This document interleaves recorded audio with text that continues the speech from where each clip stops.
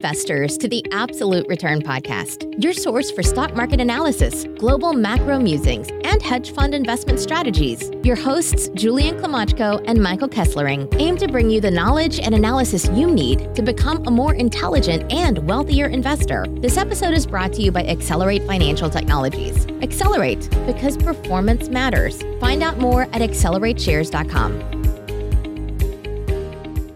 Welcome, investors, to episode 54 of the Absolute Return Podcast. I am your host, Julian Klimachko. And I'm Mike Kessler. Today is February 14th, 2020, so happy Valentine's Day to all the investors, traders, and speculators out there. Have a few interesting topics to chat about this week. Number one, T-Mobile, Sprint.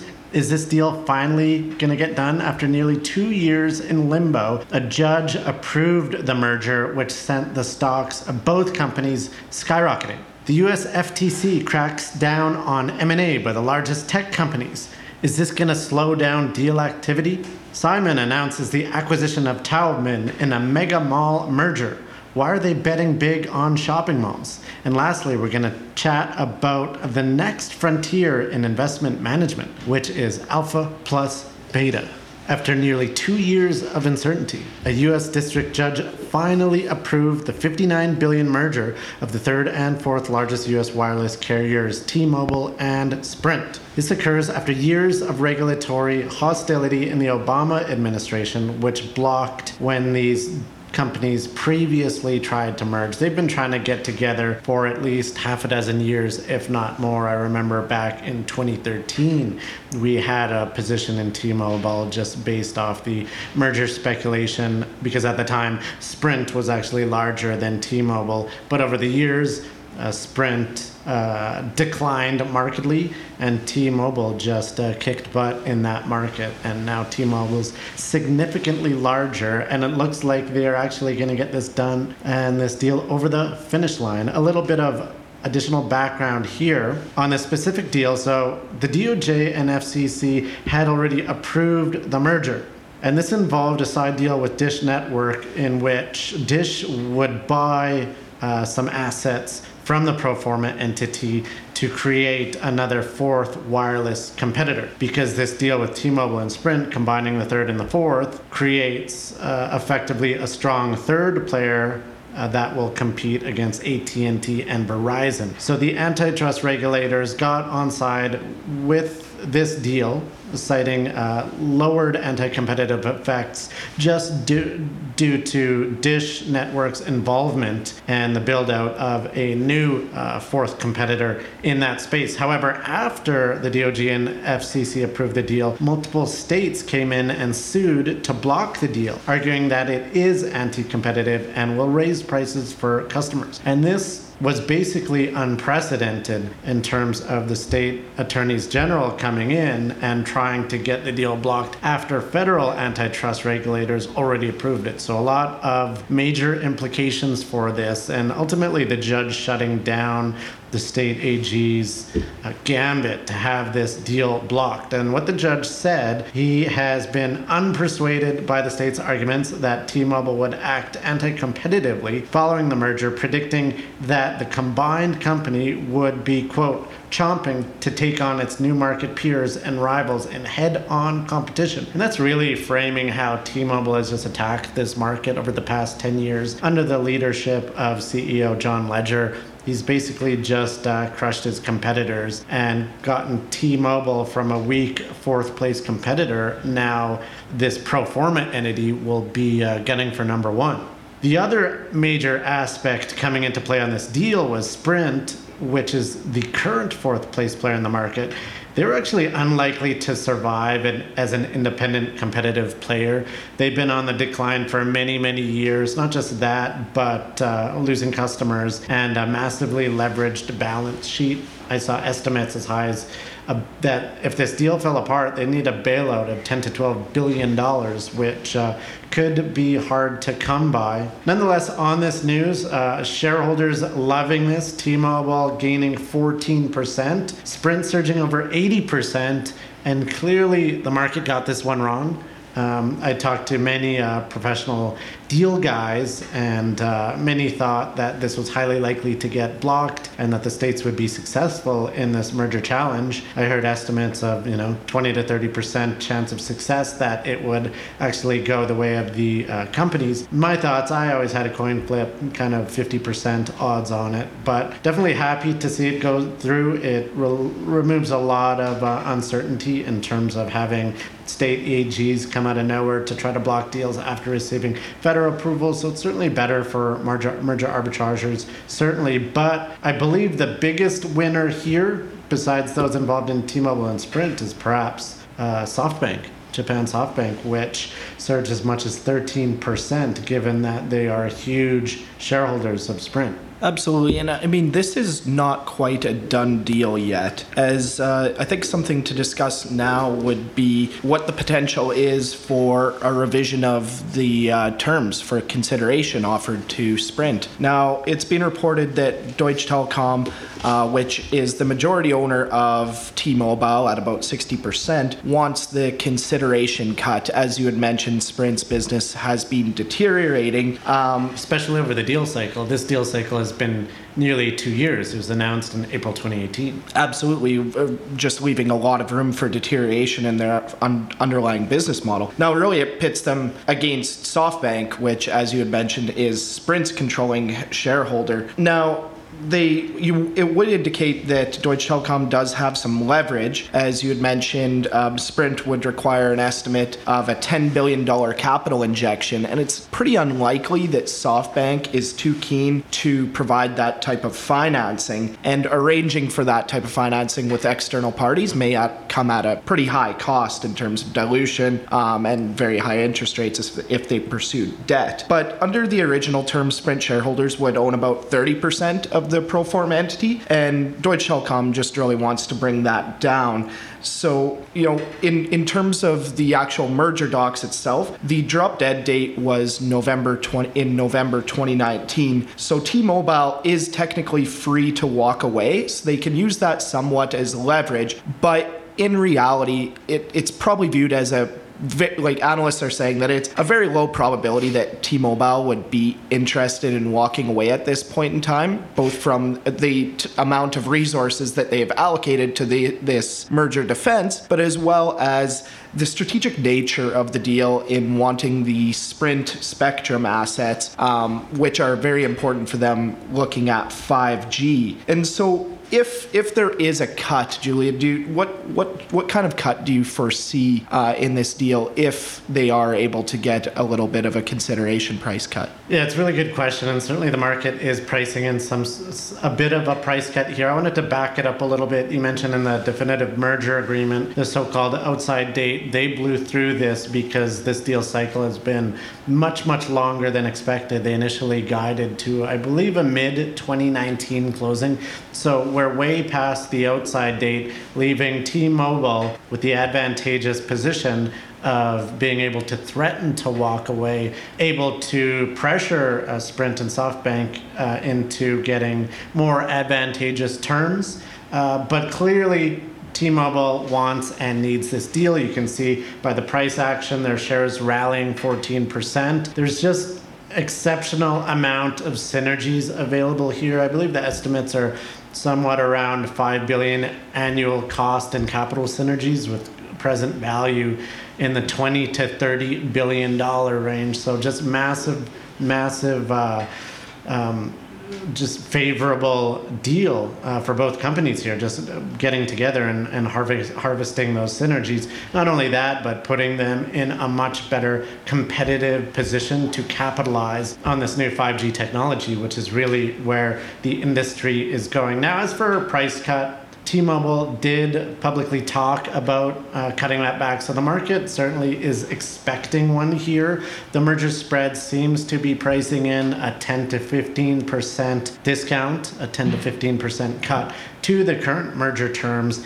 That will be advantageous to T-Mobile. And so we'll monitor that, see what happens there. But I think it's highly likely that the deal closes at revised terms downward, more favorable for T-Mobile. And Sprint is going to have to take a bit of a hit here, but it's certainly better than walking away from the deal and being left to potentially declare bankruptcy because they might be insolvent. And one other thing that I did want to bring up was after the judgment, the attorney generals of California and New York both left open the possibility that they would appeal. Lastly, what do you think the probability of them doing so would be in this situation? I think it's pretty unlikely, and if they are to challenge it, then that is very unlikely to be successful. I mean, they already have egg on their face given that they got ruled against, and really an unprecedented gambit that, in my opinion, was really out of left field.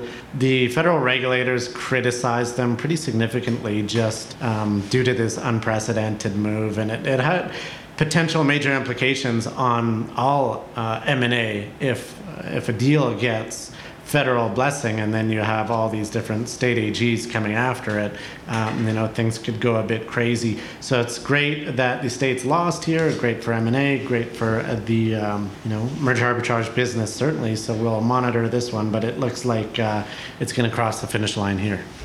Antitrust officials from the Federal Trade Commission announced a new wave of scrutiny of big tech's acquisition activities. Now, what happened here is the FTC issued orders to Microsoft, Amazon, Facebook, Google, and Apple, all the big tech companies, to obtain information regarding acquisitions they've closed over the past decade, this is really just a significant undertaking to get all this information because these companies are just acquisition machines. For example, I got some stats here. Last year, these 5 companies spent over $7 billion on acquisitions compared to $29 billion in 2016 on deals. They've spent an average of about $3.4 billion a year on sub $1 billion acquisitions over the past 5 years. Another frame of reference is these 5 companies have done a total of 767 acquisitions since the late 80s.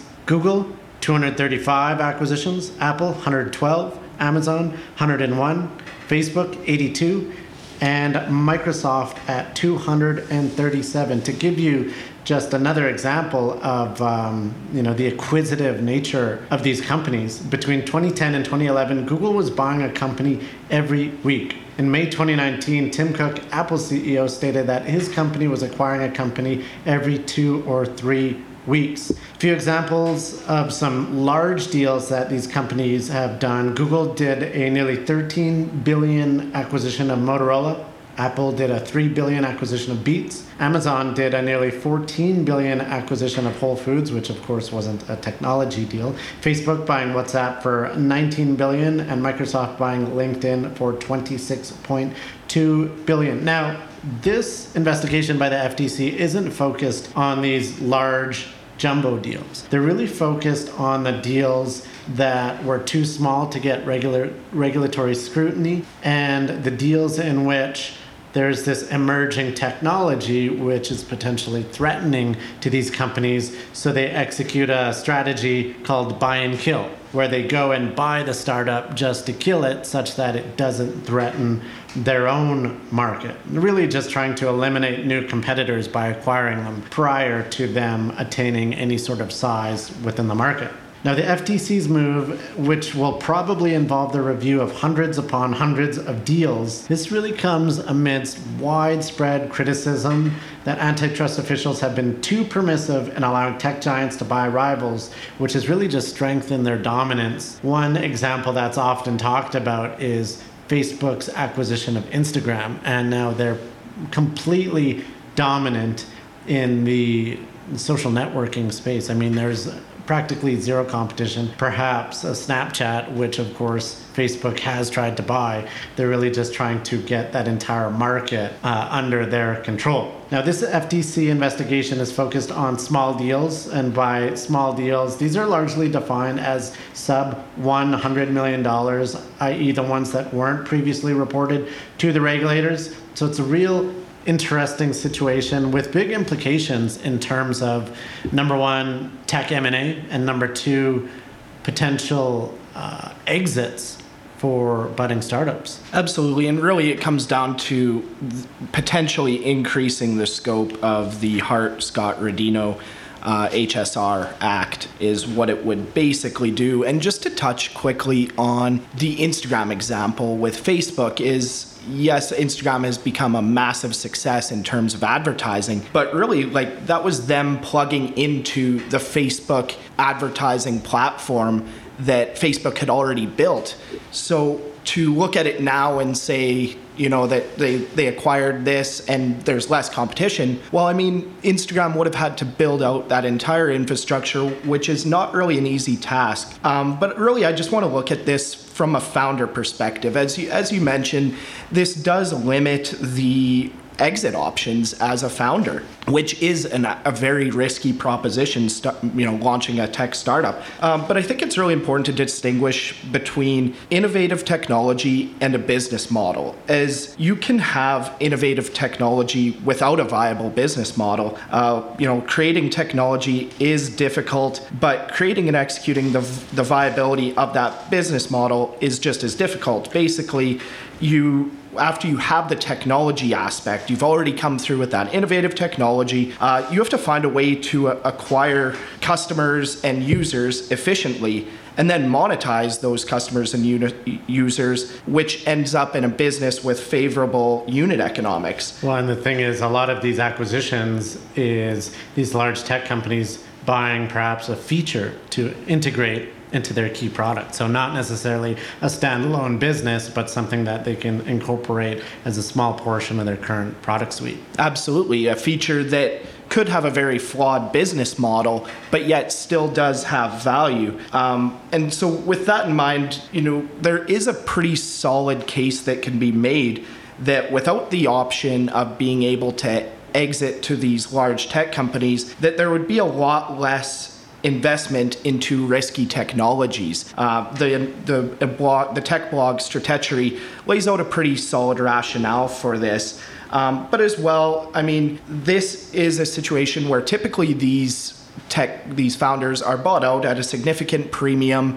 It allows them to take risk off the table, and in a situation where the execution aspect is far from a predetermined outcome. And not only that, but if you get bought by Facebook or Apple or Google or whoever it is, one of these large tech companies, you now have tremendous resources behind your business plan in terms of building out that target market. Absolutely. And I would just like to highlight as well that for the most part, the most vocal critics I've seen of tech companies and these acqui-hires, for the most part... By acqui-hire, you mean buying a company in order to get the team, not necessarily the technology. Yes, as engineering talent is in high demand in Silicon Valley. But what I would mention, is that these vocal critics are not founders themselves, but for the most part, I've seen a couple of VCs mention this, but for the most part, it is academics and economists at think tanks that really have no skin in the game. And so the fact that you're not hearing a lot of outcry from founders for these types of deals implies that, this really may not be as well thought out by these academics and think tank economists as they may lead you to believe. The net result? Well, this can lead to enforcement actions from the FTC on deals they do find problematic. However, this does present its own issues because say you acquired a company 5 years ago, fully integrated it, how do you go on and unwind that deal if those two companies already kind of melded together? The other major implication is a potential slowdown in tech M&A. This is largely in the private space. These companies don't acquire a ton of other public companies, so not a ton of applications for public company merger arbitrageurs. However, they do acquire the odd public company. Right now, obviously, Google trying to buy Fitbit, which some regulatory concern is involved with that one. But we'll see how this situation plays out.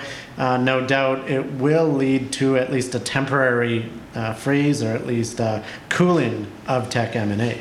Mall owner Simon Property Group announced that it's acquiring rival of Taubman Centers in a $3.6 billion deal. What Taubman does is they own 26 super regional shopping centers in the US and Asia. Now, this is a friendly deal, all cash, struck at $52.50 per share. Now, this was a premium of nearly 52%, which is significantly higher than the average premiums we see of roughly 25%. I should indicate that Taubman stock was heavily shorted. Sentiment within the mall space is pretty bad, so I think the stock was near a 52-week low, and it was declining pretty rapidly. So that does make the premium seem, higher than typical.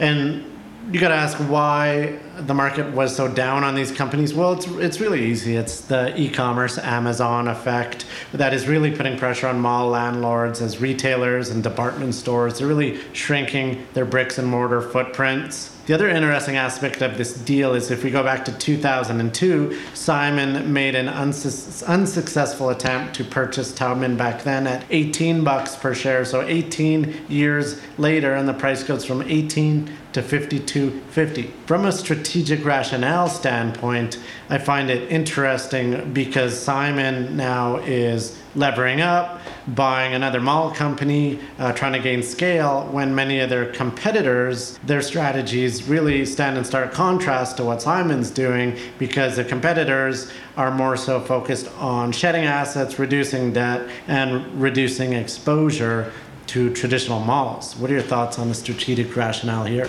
Yeah, in terms of the aggressive nature of this transaction, it really speaks to the strong nature of Simon's cash flows and their solid balance sheet. I mean, right now, it looks like they do have a pretty significant cost of capital advantage relative to these other players, which gives them a leg up in any sort of acquisition, looking to do acquisitions such as this. It is a seemingly nice premium for Taubman shareholders at 51%, although the REIT was down 43% in the year leading up to January 31st. So, on paper, a nice premium, but in reality, not that nice. Not really too much else to say on the deal. I mean, in terms of the actual retail landscape for mall owners, we've talked about on the podcast before how it is a very difficult landscape, but that difficult landscape really has brought about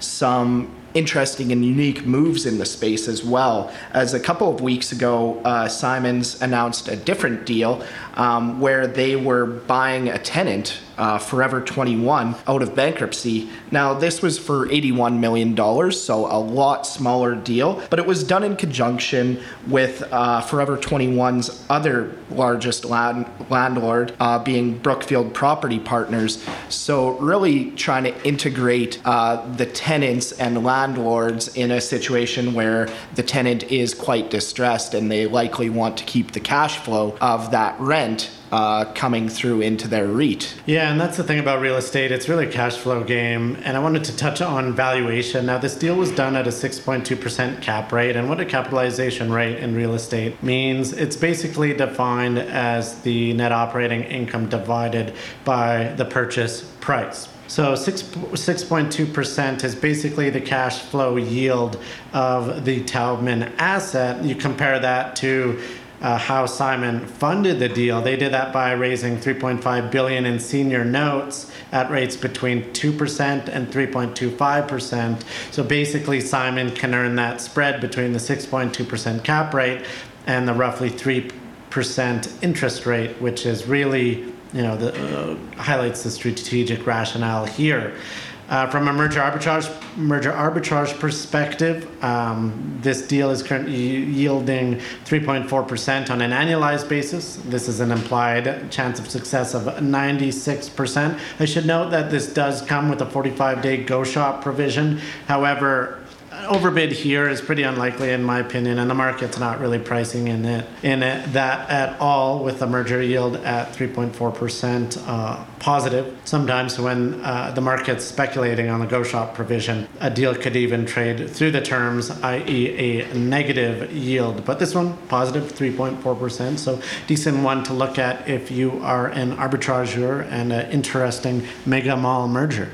Put out a blog post this week titled Alpha Plus Beta, the next frontier in investment management. So we're super bullish on this strategy. We love it. I wanted to start off by defining what we mean by alpha plus beta. Alpha plus beta refers to a strategy that combines the index returns, beta, with a long-short multi-factor overlay portfolio, being the alpha component. What makes this strategy great conceptually is it combines two major psychological forces to the benefit of investors. Now, the beta component of the strategy tracks the broad market index. By that, we mean the S&P 500 in the US, or if it's a Canadian alpha plus beta strategy, the TSX 60 up north. So the strategy's return exhibits a reasonable correlation to the broad market index. Now, this is important because it allows investors to stick with the strategy long term by eliminating the psychological challenges that accompany strategies that move too differently from the index, i.e., the index is up 30% last year and your strategy's down.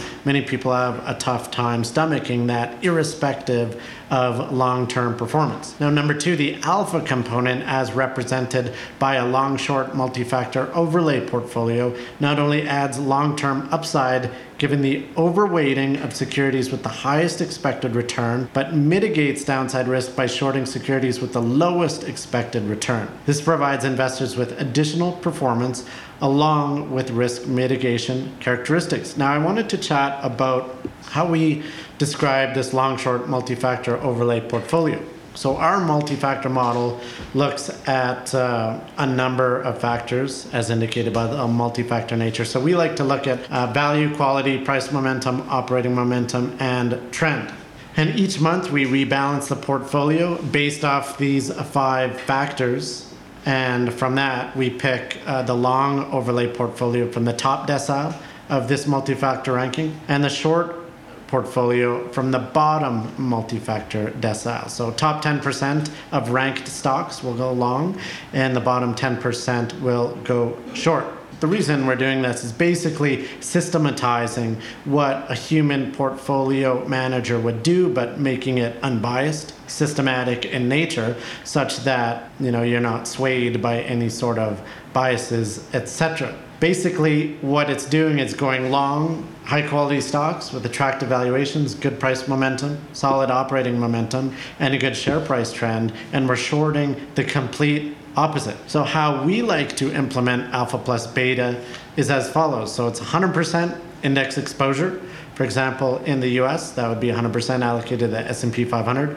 Then on top of that, 50% exposure to the long multi-factor overlay, plus 50% exposure to the short multi-factor overlay. And to give you some numbers behind the results of this historical 20-year simulation of this strategy is over the past 20 years, the S&P 500 has compounded at 6.1% annualized. Compare that to alpha plus beta, which did over double, 13.6% annualized, which is great. However, what makes it even better is that it did it with lower correlation, lower standard deviation or volatility of returns. Alpha plus beta had a standard deviation of 18.3%, while the index had 18.8%. And if we look at that on a risk-adjusted basis, return per unit of risk, alpha plus beta had nearly threefold the performance of the S&P 500. The other thing that's great about this is that alpha plus beta has relatively high correlation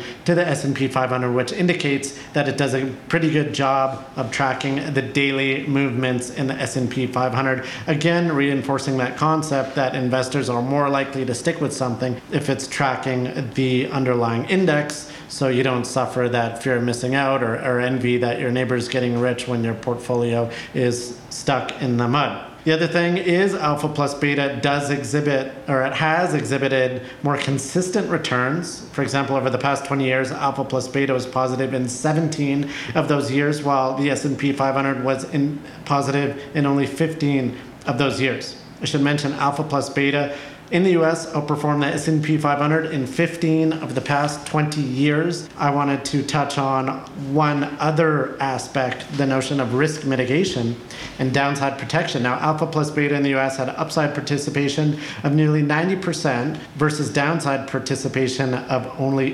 81.2%. So you do get some risk mitigation to the downside, which investors always like, especially in a bear market. Looking at alpha plus beta in Canada, it's even better, 17.4% annualized over the past 20 years versus 6.3% annualized for the TSX 60. Also, alpha plus beta had a lower standard deviation or lower risk than the index at 16.9% versus the TSX 60 at nearly 18%. This leads to a Sharpe ratio or return per unit of risk of north of 1 for the alpha plus beta Canada strategy compared to 0.35 for the TSX 60. Again, alpha plus beta highly correlated with the TSX 60 in Canada, nearly 0.9, indicating very good tracking of the index's daily performance. And lastly, just covering some consistency measures. Canadian alpha plus beta, positive 18 of 20 years, so only 10%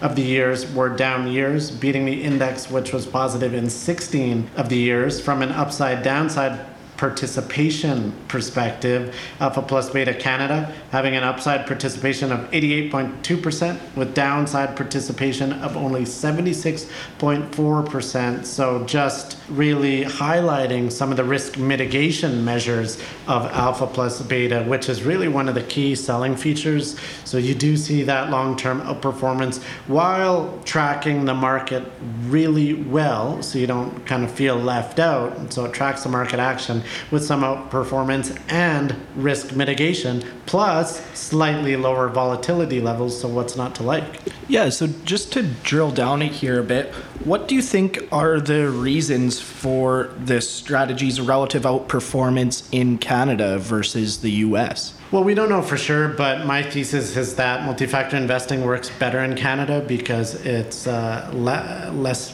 practiced here. Far fewer hedge fund firms would be operating those types of strategies as they do in the US, because the US is by far the most competitive market. So I think that largely boils down to lower competitive dynamics in Canada. One thing that I should mention is in terms of access to these strategies of alpha plus beta, we do offer a Canadian alpha plus beta strategy. It's the Accelerate Enhanced Canadian Benchmark Alternative Fund, trading as ATSX on the Canadian Stock Exchange, the Toronto Stock Exchange. If you want access to that, it's really functioning as we indicate in this blog post, so 100% long the index, plus a 50 long, 50 short multi-factor overlay portfolio meant to generate all those key qualities of this alpha plus beta strategy. So that number one, you're tracking the index reasonably well, but aiming for higher annualized returns with market in line or slightly lower volatility and that downside risk mitigation. So that summarizes our thoughts on alpha plus beta, certainly a strategy that we think is worthwhile taking a look at. And that's it, folks, for episode 54 of the Absolute Return podcast. If you liked it, be sure to leave us a review. You can always check out additional episodes on absolutereturnpodcast.com. Before I close out, I should mention, since we did talk about a couple stocks in which we do hold a position, just for disclosure compliance purposes, we are long of Apple and Microsoft shares. So we got to let everyone know and disclose that. In addition, I'd like to encourage you to follow us on Twitter. Your handle is M_Kesslering. You can find me, the People's Hedge Fund Manager. It's at Julian Klimochko, KLYMOCHKO. And until next week, wish you all the best in your trading, investing, and speculating. But until then, we'll chat with you soon. Cheers. Thanks for tuning in to the Absolute Return Podcast. This episode was brought to you by Accelerate Financial Technologies. Accelerate, because performance matters. Find out more at accelerateshares.com. The views expressed in this podcast are the personal views of the participants and do not reflect the views of Accelerate. No aspect of this podcast constitutes investment, legal, or tax advice. Opinions expressed in this podcast should not be viewed as a recommendation or solicitation of an offer to buy or sell any securities or investment strategies. The information and opinions in this podcast are based on current market conditions and may fluctuate and change in the future. No representation or warranty, expressed or implied, is made on behalf of Accelerate as to the accuracy or completeness of the information contained in this podcast. Accelerate does not accept any liability for any direct, indirect, or consequential loss or damage suffered by any person as a result of relying on all or any part of this podcast, and any liability is expressly disclaimed.